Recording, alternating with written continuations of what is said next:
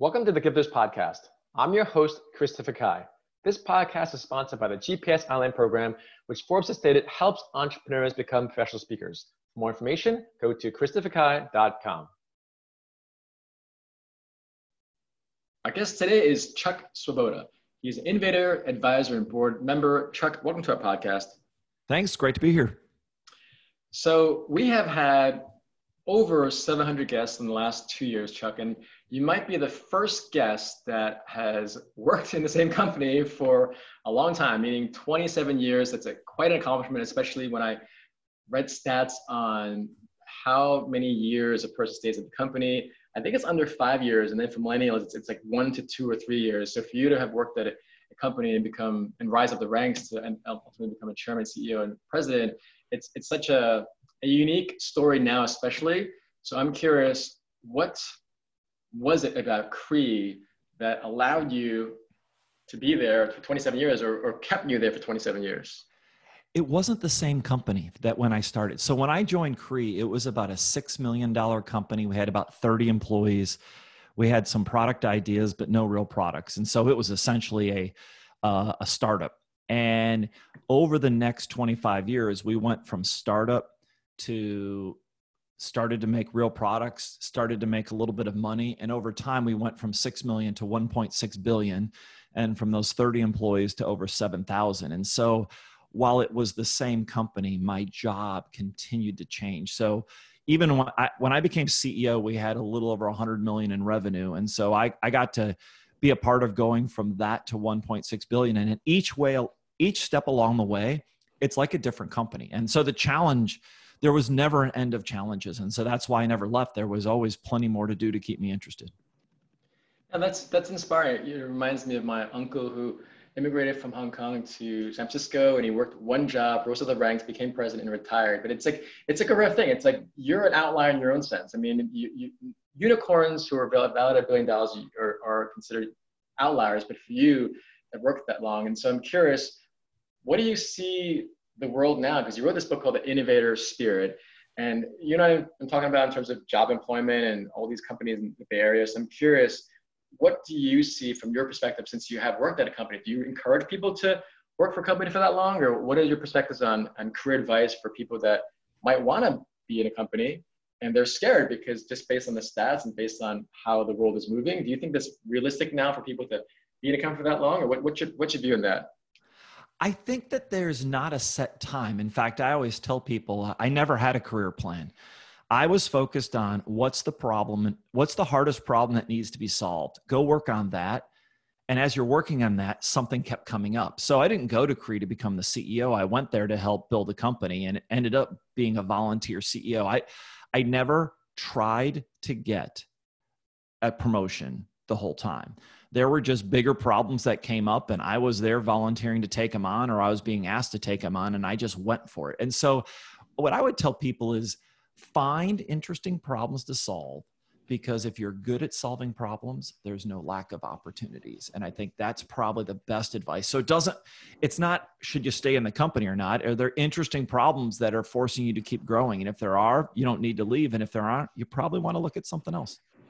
No, that's great. And let's talk about these problems, because I had a client who was at $100 million and his goal was to get to $1 billion. He was in the restaurant business, but as you know, there's a very big difference between a $10 million company or $100 million, or as you start getting toward the billion. So for you, what were some overarching challenges that you saw that you found quite interesting or perhaps unique? Because again, you literally went from 6 million to 1+ billion. So what are some of the challenges that you saw along your journey? More the macro ones. Yeah, no, I had to change. So what happens is that the skill set and the mindset to go from 10 million to 100 million, it's one version, right? It's kind of, you're past barely surviving, but it's really entrepreneurial. And then as you go from 100 million to 500 million, there's a different set of problems. And my goal and my stated objective when I became CEO was I wanted to keep running it like a giant startup. That probably definitely worked to 500 million. It worked pretty good to $1 billion, and somewhere between $1 billion and when we hit our peak at around 1.6, 1.7, it stopped working as well. And a little bit of that is there's just a different approach. And so what the key is, if you're going to keep going through that growth, as the leader, you need to realize many of your team members cannot keep growing with you. And it's not a skill thing. It's that they're not wired for that next challenge, or they get tired of the last one. And so they don't want to keep doing it. And as the leader, you always got to realize your skill set's changing. You know, what I did running a $1.5 billion company was mostly sales and leadership development. When we were 100 million, I was still pretty engaged in making day-to-day decisions. Yeah. And what is Creed, by the way, in case people don't know? So Cree was originally founded to develop a new type of semiconductor. And what we became most famous for is we developed white LED technology that helped really launch the LED lighting revolution. And so about in 2013, our most famous product, the Cree LED bulb, got released. And it ended up helping us make Thomas Edison's invention obsolete. And so that's probably the thing we're most famous for. And Cree still exists today. Today, focused less on lighting and now focused on a whole new generation of semiconductors for everything from electric vehicles to 5G wireless. Well, let's go back to that when you said makes Thomas Edison. So you're talking about the incandescent light bulb with an LED pretty much decimated that whole thing, or? Yes. So we knew probably 10 years before we had the Cree LED bulb that we had technology that could someday obsolete a light bulb. We knew we had something that didn't burn out for 20 times longer, use less energy. And so we believed we could someday do it. The challenge was in the beginning, when we told everyone we were going to make LED lighting mainstream, all the lighting companies told us we were crazy. And Why? because they didn't believe that anyone would ever be able to make the technology work. And literally what some of the lighting companies told me at one point is there's no reason for LED lighting because what we already have is good enough. And so I basically got to live, if you're familiar with Clay Christensen's book, The Innovator's Dilemma, I was living it. And so I spent most of 2 decades developing the technology and then convincing a market to embrace it. And in the end, the 3 big lighting CEOs at the time were running GE Lighting and Philips Lighting and Osram Sylvania Lighting, who said it would never happen. Today, none of those companies are actually in the lighting business. And so, just to be clear, so there's no more incandescent light bulbs, or is all the new light bulbs now out are all LED light bulbs? So if you go to the store today and you walk down the aisle, you'll mostly be able to buy LED light bulbs and still some compact fluorescent. But the traditional incandescent light bulb essentially doesn't exist other than you can buy them for some very specialty applications. And that's a combination of the technology. The LED works better, lasts longer, and it's cheaper. And the second piece is that about a decade ago, during the energy crisis in 2008, the government passed some rules raising the standards of efficiency. And so, one of the challenges of an incandescent light bulb is that it's actually better at generating heat than it is at light. And so it was a huge energy waster. And so that was really the original genesis to drive the technology. Interesting. And so let's talk about your book. It's called The Innovator's Spirit. Yeah. So, I wasn't planning to write a book. I was actually giving a talk to someone about leading innovation, and one thing led to another. And they asked me at Marquette, and they asked me to look at their course they were teaching. And after I did it, I said, I don't think this stuff works, because I think what you're trying to teach is innovation as a process, as something you manage. And in my experience, it's about people, not process, and it's about leadership and not management. And in fact, if you try to manage it, you'll kill it. And that's a really great insight. Why don't you write us a book? So the book came about for me to try to help explain what was it we did at Cree that allowed us to take this startup into this global tech company, and what was this mindset approach that we had. And it really gets into having you look at yourself and what do you believe, and do those beliefs allow you to have the behaviors that it takes to innovate or not? And if they don't, maybe how you might look at things differently. And the simple example is that most of us have been taught to avoid risk. And yet the fact is that risk is fundamental to innovation. And so really take you through a journey of examining your own mindset to see if you could find what I call the mindset to pursue the impossible, which is my nickname for innovation. Nice. And let's talk more about your book, though. Like, how is it framed? How's it set up? Is it like 5 tips or 4 tips? Is it more of a story? How do you go about? So it's a little bit different. So I wrote the book in first person. And so the book is written to you, the reader. And it's like having a conversation. And the way I started out is I ask you a question.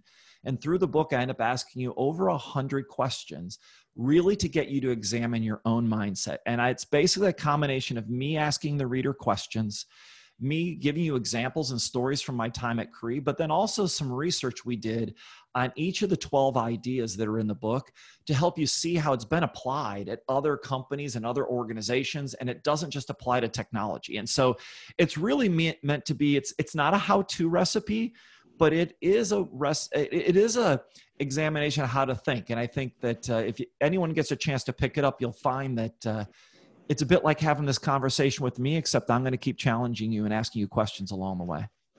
Nice. And I love how when I asked you before, Chuck, how did you end up being in a company for so long? You were saying how you needed to change.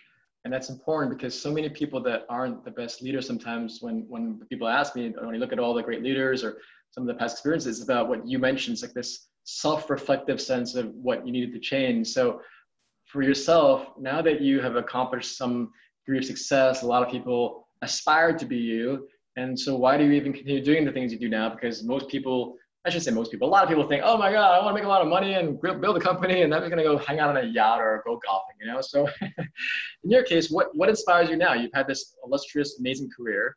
You're teaching, you seem to have done a lot of stuff. But what most inspires you now at this current stage of your life? You know, so building the company was incredible. And I never thought about what was coming next because every day we were so busy building the company and taking on the next challenge. And so when I finally retired, I stepped back. And what I realized is that I still like solving interesting problems. And more importantly, I like helping other people solve them.